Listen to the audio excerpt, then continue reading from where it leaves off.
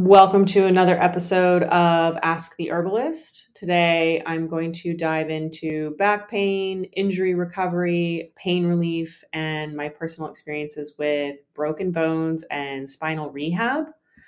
I will cover the herbs, the supplements, the body work, the mental states, the sort of physical therapy, fitness training, and the lifestyle adjustments that I have found to be most helpful personally and professionally for healing from acute injury and also, managing chronic pain.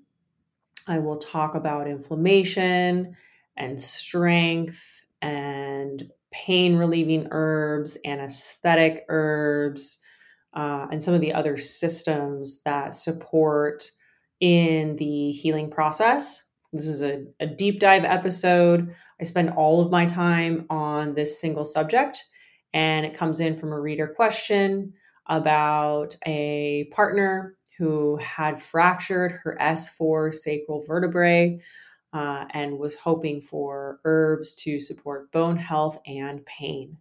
So the full episode is available for paying subscribers, and I invite you to become one. You'll get access to this episode as well as all of the archive of past episodes and all of the future episodes.